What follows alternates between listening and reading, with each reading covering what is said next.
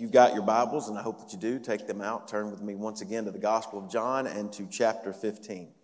John chapter 15. We're going to continue the series of sermons that we've been in entitled Lessons from the Upper Room, where we've been looking at the final words of Christ on the eve before he was crucified. And what's interesting, the context tells us is even though these were the final words of Christ to his disciples on the eve of his crucifixion, the disciples did not realize that this was the final night they would have with Jesus. The context tells us that. But they do know that something ominous is coming because Jesus had alerted them to it. As a matter of fact, back in chapter 13, earlier that evening, Jesus had created quite the stir, if you will recall, by revealing that there was one among them who would betray him. And he had even sort of discreetly identified that betrayer as Judas Iscariot. You would also remember that in chapter 13, Jesus had announced to them he was going away and that where he was going, they could not follow him. And that had created great anxiety among them. He had also looked at what many of us would say would be the chief disciple, or at least the most vocal one, and that would be Peter. And he had announced to him that he would deny his relationship with the Lord on 3 separate occasions before the morning would come. So the disciples knew that something was happening. They may not have known exactly what it was, but there was an ominous tone. And it was as a result of chapter 13 that Jesus in chapter 14 begins to provide comfort to their hearts. He had told them, look, I'm going away to prepare a place for you, and if I go there, I will come back to bring you to myself. He had certainly done that, but he had also told them that another helper would come. He would send one like him who would come and accomplish many of these same things, but even in a greater way in their lives as a result of the coming of the Holy Spirit. And he had also promised that peace would dwell upon them, his peace that he would give to them because of the relationship that they had with him. And he had promised them that their prayers would be answered. But then in chapter 15, as we've been studying through there, Jesus' encouragement of his disciples continues and his instructions for them continue. He tells them that they must abide in him so that they could live fruitful and productive lives. And then he does something amazing that we looked at even last week. He does the amazing thing of calling his disciples his friends. And he tells them, you are men specifically chosen by me. And you are men with whom I enjoy a special closeness.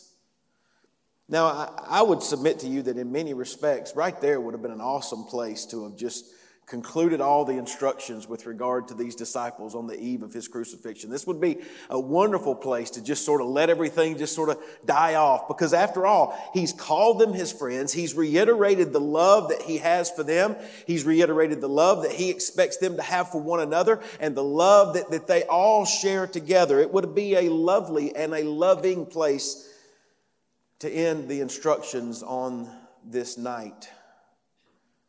But our Lord's instructions and encouragement would have been incomplete had he stopped there. In fact, as we will see from our text this morning, Jesus moves to a dark subject. He moves to a subject that provides as strong of a contrast with the love that he had described, that he had for them, and that they were to have with each other as could possibly be imagined. In fact, take note of the contrast yourself. Jesus says there in verse 17, these things I command you that you love one another.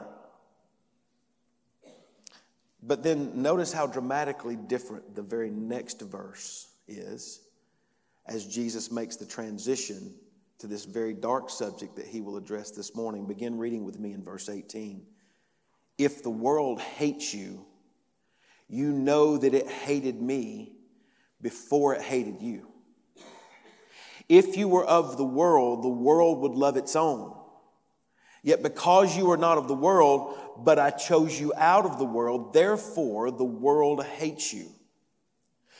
Remember the word that I said to you, a servant is not greater than his master. If they persecuted me, they will also persecute you. If they kept my word, they will keep yours also.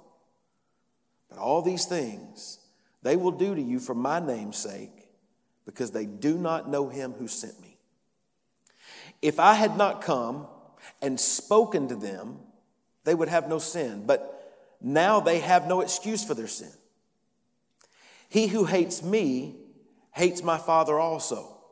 If I had not done among them the works which no one else did, they would have no sin. But now they have seen and also hated both me and my Father. But this happened that the word might be fulfilled, which is written in their law, they hated me without a cause. But when the Helper comes, whom I shall send to you from the Father, the Spirit of truth, who proceeds from the Father, he will testify of me, and you also will bear witness, because you have been with me from the beginning. These things I have spoken to you, that you should not be made to stumble. They will put you out of the synagogues. Yes, the time is coming that whoever kills you will think that he offers God service. And these things they will do to you, because they have not known the Father nor me.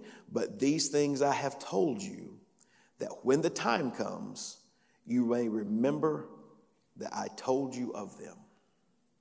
Brothers and sisters, this is the word of God for the people of God.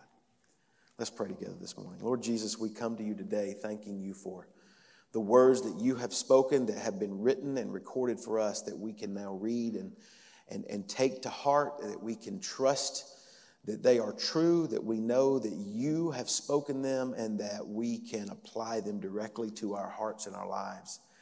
And Lord, sometimes things that you say and things that the word reveals to us are not easy for us, and yet we know they are good for us. And so we pray today, like good, strong medicine, that this word will be applied to our lives in such a way that it would strengthen us and that it would cause us to be healthy in our relationship with you, and as we continue to persevere in that which you have given us to do, and that is proclaiming the good news of Christ to a lost and a dying world. We pray this for your glory and for your honor, in Christ's name. Amen. I appreciate so much the words of Greer earlier, and as I was reflecting this week, as a pastor who is committed to biblical exposition and whose primary MO is to move through books of the Bible, or if nothing else, at least to move through sections of books of the Bible, verse by verse and paragraph by paragraph, chapter by chapter. Well, that often requires me to deal with passages that are difficult and hard to chew and to swallow. Now, sometimes that is the case because the text presents for us a passage that is difficult to just get your hands around and understand. It's like gristle. It's hard to chew. It's hard to figure. It's like a tough nut that can't quite get cracked. You're trying to get this and understand it. Sometimes the passage is difficult for that reason. Sometimes it's not hard to understand at all. It's very clear. It's very plain that the text reveals. What makes it difficult is that it doesn't taste good. It's bitter to the taste. We don't like it, not because it's hard to understand, because it's just hard for us to stomach the reality of what it presents. I would put today's text in the latter category. I've entitled today's sermon, Hated and Persecuted by the World. And while I readily admit that such a subject is bitter to taste, it is nevertheless necessary for Christians. It's necessary that true believers in Christ arm ourselves with the knowledge and the insight that the Lord reveals to us in this passage. In fact, the context reveals that on the eve of his own crucifixion, at a moment when Jesus knew that his time was drawing near and when he could have chosen his words to be something different, but he carefully chose the words that he used. And he had clear intention with what he was going to communicate. He gives his disciples an advanced warning of what was going to come their way so that they would be prepared when it did. His words are kind of like a weather radio that you may have in your home that is designed to alert you to an approaching storm so that when you hear that, you can make preparation and you can choose how to respond based upon that warning. So with that being said, these are how I believe the Lord's words are intended for us. And on the outline that I provided you this morning, I'm just offering you two main points, two main headings that I think will sort of pull us through this text today. And based upon what Jesus says, I believe I've added some sub-points there to sort of help amplify those two main points. And the first major point, as well as its first sub-point, simply identify what Jesus' disciples should expect. In fact, that's the first point for you. Jesus' disciples should properly expect to be hated and persecuted by the world. Really, the question that bubbles from that is why? And that's the first subpoint that I have for you. Subpoint A is simply this. Why should we expect that? Well, we should expect it because we are identified with Jesus and the world hated Jesus. We are identified with Jesus and the world hated Jesus. Jesus begins by saying, if the world hates you, you know that it hated me before it hated you. Notice that this is a conditional sentence. It begins with the word if, so it's a conditional sentence, but it's stated in such a way so as to assume that the condition that it presents is true. In other words, Jesus tells his disciples because he was hated and because his disciples have identified themselves with him, then they too can expect to be hated just as he was. Now, if you'll remember earlier that same night, after Jesus had washed his disciples' feet, this is back in chapter 13, he had told his disciples this in verse 16 of that chapter. He says, most assuredly I say to you that a servant is not greater than his master, nor is he who is sent greater than he who sent him. Now, Jesus used that analogy there to present the fact that because of their relationship with him, they should go about loving one another just as he had demonstrated his love for them, which was selfless and sacrificial. He used that analogy there to link himself and what he did with his disciples and what they should do. He uses the same analogy here in chapter 15, verse 20, when he says, remember the word that I said to you? A servant is not greater than his master. Well, then he takes that same analogy and he turns it. He says, if they persecuted me, they will also persecute you. In other words, it's not just in what you do that needs to link up with how I did things, but you can also expect whatever happened to me is also going to happen to you. Why? Because we have that connection with one another. And a servant's not greater than his master. Now, it is that point that we should not gloss over too quickly. Jesus clearly states, and we know from what Scripture teaches, that he was hated by the world and he was persecuted by it as well. The question that comes up is why? As one is asked, why should people hate Jesus? What harm has he done? He robbed no banks, he raped no one, he murdered no one, he slandered no one. He was known for his healing power, his word of truth, his unflagging integrity, and the rich texture of his love. Why then should people hate Jesus and his disciples after him? Well, Jesus answers the question. Notice what he says in verse 22. He says, if I had not come and spoken to them, they would have no sin. But now they have no excuse for their sin.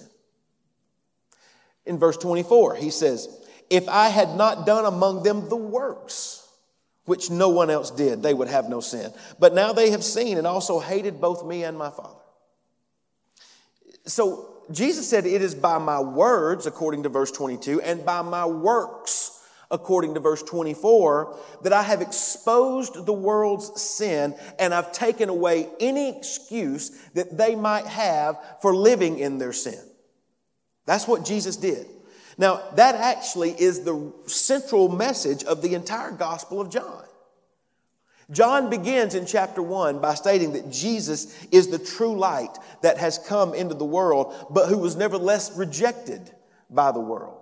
Jesus himself claims in John chapter 8 and also in John chapter 9, I am the light of the world.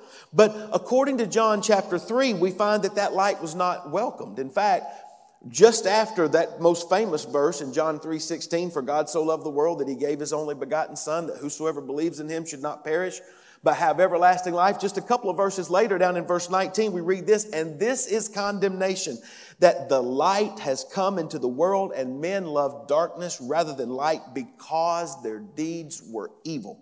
And for everyone practicing evil that hates the light and does not come to the light, lest his deeds should be exposed. It's because of this that Jesus states clearly in John chapter 7, verse 7, the world hates me because I testify of it that its works are evil. Jesus comes and he exposes that which is already there. He exposes the sin and the depravity and the degradation of humanity, and humanity rejects him as a result. D.A. Carson sums it up well. He says, to come to Jesus and confess him as Savior and Lord requires contrition, a bended knee. One cannot come to Christ sensing no need, no unworthiness, no sin. One cannot come with head held high as a partner in the enterprise of salvation.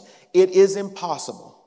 For the light of the gospel in the person of Jesus simultaneously illumines our grimy and corrupt hearts and points us to him who alone makes all things clean and new. And in that moment, he writes, in that moment of self-revelation, either the grace of God takes hold and the sinner cries for mercy, for cleansing, for life, or else he loathes the light that has exposed the dirt. And the latter is the reaction of the world, and it is the principal ground of the world's hatred of not only Christ, but of his followers as well. So the first thing that we recognize, the first thing that comes and hits us right in the face from this text is this: followers of Jesus should expect to be hated and persecuted by the world because they have identified themselves with Jesus and the world hated Jesus. But there's another reason that we should expect to be hated and persecuted by the world. It's the second subpoint there, subpoint B. It's because we are no longer identified with the world. We're no longer identified with the world. Jesus clearly states in verse 19, if you were of the world would love its own. Yet because you are not of the world and I chose you out of the world, therefore the world hates you. You're no longer of the world. He says in his prayer in John chapter 17, verse 14, he prays to the Lord, I have given them your word, and the world has hated them because they are not of the world, just as I am not of the world. Here's the point. Those who have been saved have necessarily been transferred from the kingdom of darkness to the kingdom of light.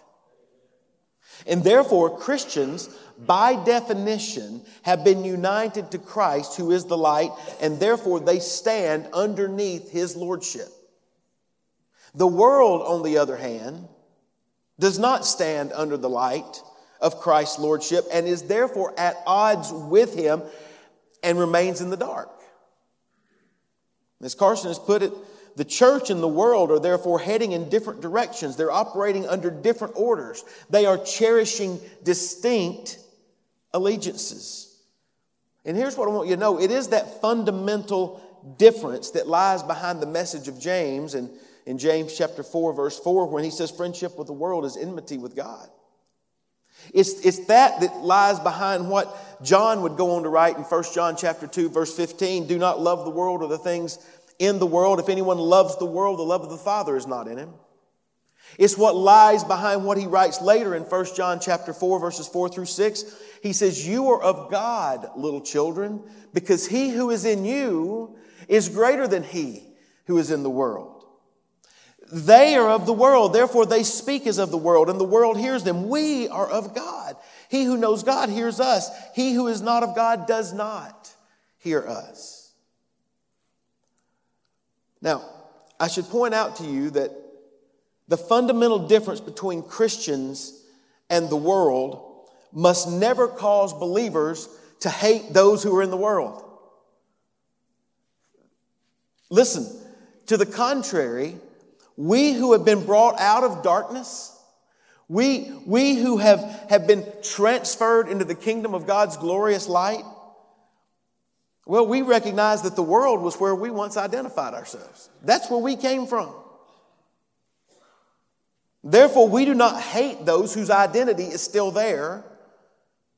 Rather, out of compassionate love for them and out of obedient love for the Lord that has sent us, we go to them and we carry the good news of the gospel. We carry the light of Christ being reflected in our lives. We are not the light. We simply are the mirrors. We are the reflectors of His light to them. We take it to the world out of compassionate love for them and out of obedient love for the Father. We go to them so that they might come to know that same salvation that you and I have been blessed with. But brothers and sisters, we should not fool ourselves into expecting them to treat us in the same way. In fact, the world will always pour its venom on those who do not conform to its viewpoints and to its perspectives. As the Scottish theologian A.B. Bruce once wrote, he said, "Men love those who hold the same opinions and occupy the same position, follow the same fashions, pursue the same ends with themselves. But they regard all who differ from them in these respects with indifference, dislike, or positive animosity. Hence," here he writes, "hence arises the dilemma for believers. Either they must forfeit the honor, privileges, and hope of their salvation and descend into the dark world which is without God and without hope, or they must be content while retaining their position as called out of the darkness to accept the drawbacks which adhere to it. That is, to be hated by those who love the darkness rather than the light." So, if we are Jesus' disciples, Jesus makes it clear to us that we should expect to be hated and persecuted by the world because we've identified ourselves with Him and the world hated Him, and because we no longer identify ourselves with the world. But then there's one third reason that this text presents for us why we should expect hatred and persecution. It's subpoint C there. We should expect it because the world is ignorant of God. The world is ignorant of God. Notice what Jesus says in verse 21. He says, "But all these things they will do to you for my name's sake, because they do not know Him who sent me." Look down later in chapter 16, verse 3 that I read for you. Jesus says there, "And these things they will do to you because they have not known the Father nor me." Again, when Jesus prays His high priestly prayer in John chapter 17, verse 25, He says, "O righteous Father, the world has not known you." In other words, with the world, there is a true ignorance of who God is. And as the scriptures go on to reveal to us, it's not just ignorance, it is a willful ignorance. It is an ignorance that suppresses truth. In fact, the Apostle Paul writes this in the opening chapter of his letter to the Romans. In Romans chapter 1, beginning in verse 18, he says, "For the wrath of God is revealed from heaven against all ungodliness and unrighteousness of men who suppress the truth in unrighteousness. Because what may be known of God is manifest in them, for God has shown it to them. For since the creation of the world, His invisible attributes are clearly seen, being understood by the things that are made, even His eternal power and Godhead, so that they are without excuse." You see, what Paul tells us is that because God created everything, and because we were made in His image, then there is enough of His nature and His character stamped upon us and upon His creation that even though we are marred by sin, we have no excuse before Him. But then consider this. For those who have access to the Scriptures, for those who have access to God's divinely revealed self-revelation, then there is even more culpability in remaining ignorant of God. You see, the Old Testament, from beginning to end of it, pointed toward the coming of a Messiah who would come and redeem those who are God's own. The New Testament is given to us and reveals very clearly that that person is none other than Jesus Christ. He is the one whom God promised and whom now has been given and has given His life as a ransom for many, to as many as will believe upon Him. And therefore, to reject Jesus is to reject God. It is to remain willfully ignorant in the face of that which has been revealed. Jesus once told a group of Pharisees who were trying to catch him in his words over in John chapter 8, verse 19. He says, "You neither know me nor my Father. If you had known me, you would have known my Father also." You see, it's that knowledge of both Jesus and God that Jesus refers to in John 17, verse 3. He says it is the essence of that which is eternal life. He prays this in John 17:3, "And this is eternal life, that they may know you, the only true God, and Jesus Christ, whom you have sent." Now, in light of that, thinking along those lines, consider just how willfully ignorant one must be to do what Jesus mentions in John 16, verse 2, that we just read. In John 16:2, Jesus says, "There will be those who drive you out of the synagogues because you have united yourself to me, and they will even kill you," he says, "all the while deceiving themselves into believing that they have done God a service." That's the willful ignorance that Jesus exposes. So what we've seen in this first point is that hatred and persecution will necessarily come and should be expected by those who have united themselves to Christ because they identify themselves with him and he was hated by the world. It also tells us that we should expect it because we are no longer attached to the world and the world will hate us because of that. And then it also says that we should expect persecution because the world is willfully ignorant of God and his Son, the Lord Jesus Christ. Now, as I mentioned, this lesson is distinctly different from the encouraging and the comforting words of chapter 14 and even the earlier words of chapter 15. Nevertheless, we realize that Jesus is predicting what will come. He's forewarning his disciples. And he does it so that they can be prepared to respond. So what should that response be? In light of the coming hatred and persecution that the disciples can surely expect, what does the Lord expect for us to do? Are we to run and hide from it? Are we to get angry and to fight back with the world just as they fight us? Are we to retaliate against them the same way that they come at us? Are we to wring our hands and worry and cower in fear? No. The Lord tells us exactly what we should expect so that he can tell us what he expects from us in response. In fact, note the second point on your outline. The second major heading is this: Jesus' disciples should properly respond to the world's hatred. And the first subpoint that we come underneath that is this: we should respond by relying on the power of the Holy Spirit. Relying on the power of the Holy Spirit. Jesus reminds his disciples once again of the role of the Holy Spirit here. He has already discussed the function of the Holy Spirit back in chapter 14. He's going to delve into it again in chapter 16. But right here in chapter 15, verse 26, he reveals that when the Helper comes, whom I shall send to you from the Father, the Spirit of truth who proceeds from the Father, he will testify of me. Now, I should point out that this verse sparked a great controversy within the church. In fact, Stephen Cole sort of summarized it this way: the interpretation of this verse split the Eastern and the Western churches over whether the Spirit eternally proceeds only from the Father, that's the Eastern understanding, or from the Father and the Son, that's the Western understanding. But let me just help maybe a little bit here. The focus of the Trinity is not the focus of this verse. The focus of this verse here is rather the mission of the Holy Spirit that Jesus highlights. And the mission of the Holy Spirit and the helper that Jesus describes him as here is that he will come and he will continue to witness to Jesus even after he has ascended back to the Father.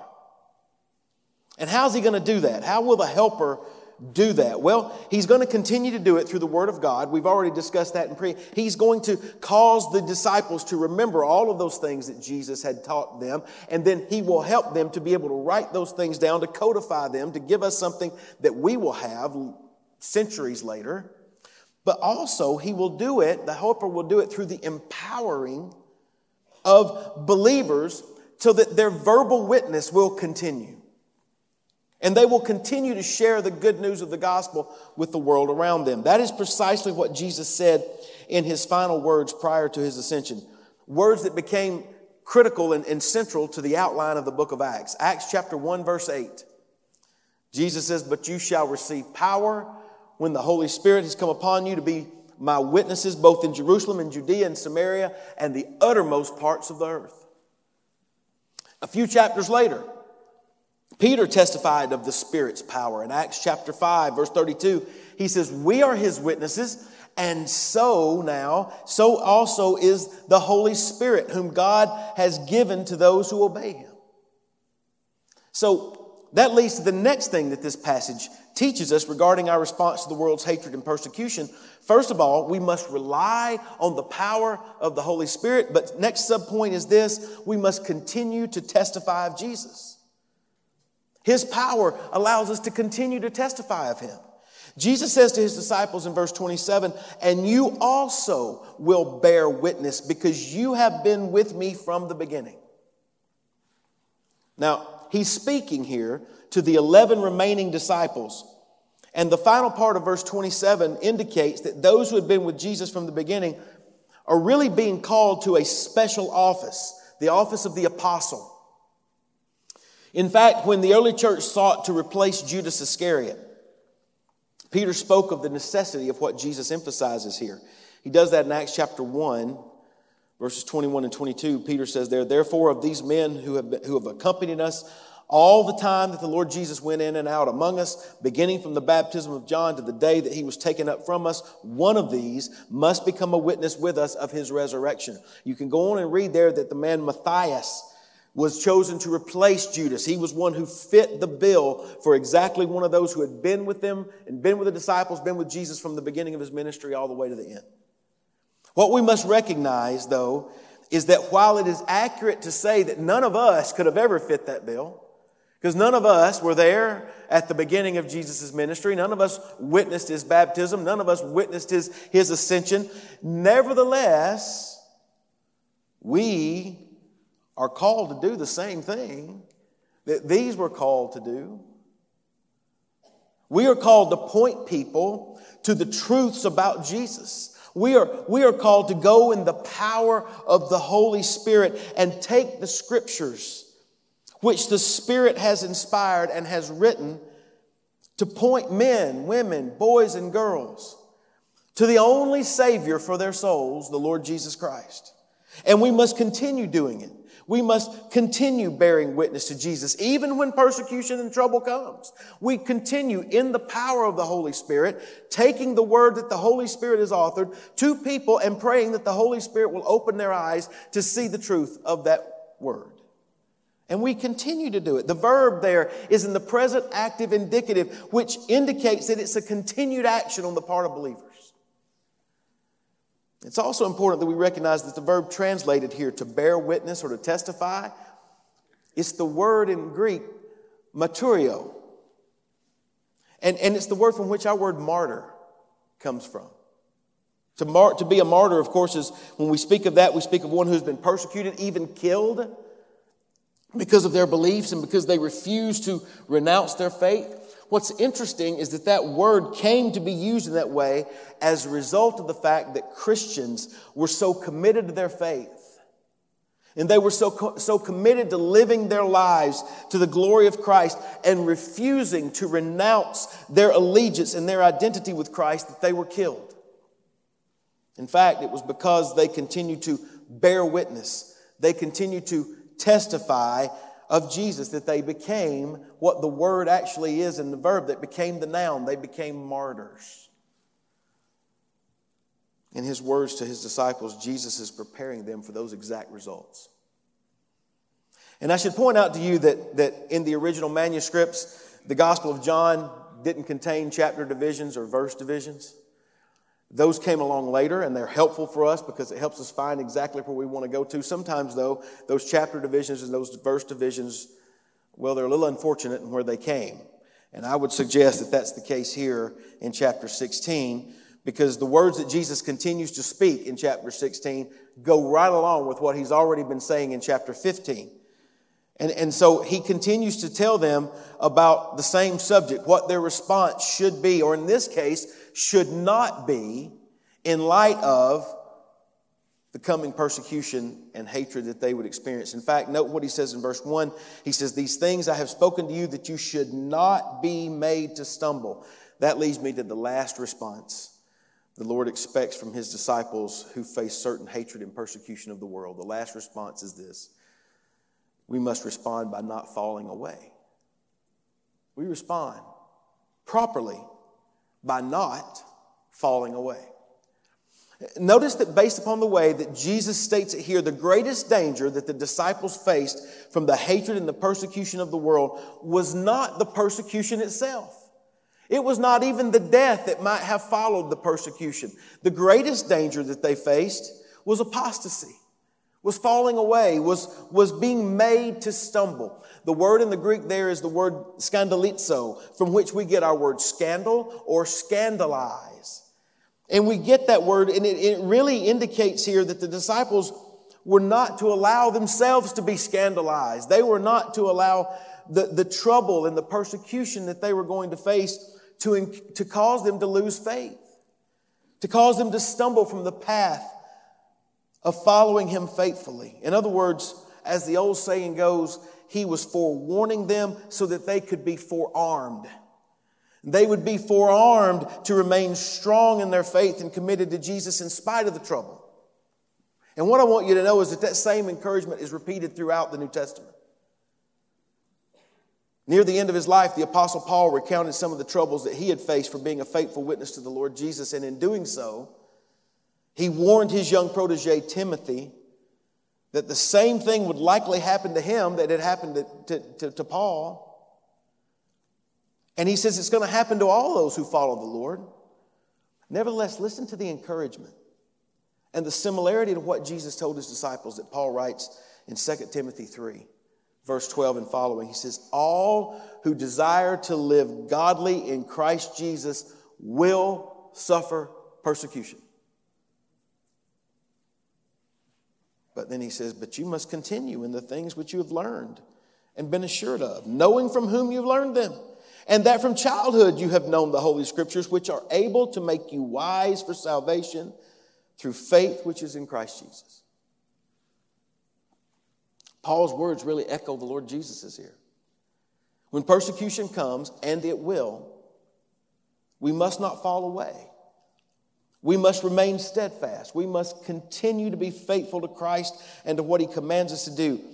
And it is that understanding that leads me to my sermon in a sentence this morning, which is this: while we who are Jesus' disciples will encounter hatred and persecution, we are helped by the Holy Spirit who empowers us to remain his faithful witnesses. I mentioned before that this lesson from the upper room is certainly, well, let's be honest, it's certainly not as uplifting. It's not as what we might call encouraging as others that we have studied in this series of sermons. But let me also say this to you. This lesson is not disconnected from those other ones. It is not standalone in the fact that it's true and it doesn't pull from the messages we've learned elsewhere. No, it's part of the whole package.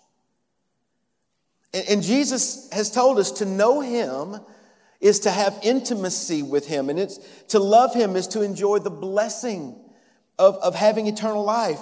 And to know that we have a home in heaven that's awaiting us because he's gone there to prepare it for us. And to know that we have a place in heaven before God the Father. Well, that's knowledge that's worth everything for us. And such assurance, it should give us boldness to continue serving him in the face of opposition. it also reminds us of the fact that the world's approval of our lives really has no ultimate value for us. The world can't give us any of the things that Christ has promised to give to us. The world's approval and the world's offer holds no real strong value for us because it cannot provide us with salvation and it cannot give us any peace that passes all understanding. Therefore, as those who have received salvation through the Lord Jesus, rather than being overcome with gloom and with defeat, we instead move forward with holy courage and spiritual resolve. And we continue to proclaim Jesus Christ as the only hope for the world's salvation. We do it out of love for the world and out of obedience to the Father. C.T. Studd was a missionary from Great Britain to both China and Africa, and during his years he faced tremendous opposition against unimaginable odds. He penned these words. Listen to what he said. Some want to live within the sound of church or chapel bell. I want to build a rescue shop within a yard of hell. This is the kind of endurance that we as believers need to have. Difficult times, brothers and sisters, will come because we identify ourselves with Christ and we are united to Him. But greater is He who is in us than he who is in the world. Therefore, let us be found faithful, continuing to trust in Christ and continuing to proclaim His gospel. Brothers and sisters, this is yet another lesson from the upper room, and it is God's word to God's people. Let's pray together this morning. Our Father, we come before you humbled that you would call us out of darkness into light, recognizing that there is not one thing that we can stand upon that we can say was worthy in us to cause you to choose us, and yet you have. And that gospel message has transformed our lives. It's given us hope beyond that which we can see in this world. And it empowers us. It is from your Holy Spirit to continue to follow you and to love you as you declare we should. And then you give us the mission to go out into the world and proclaim that good news to others.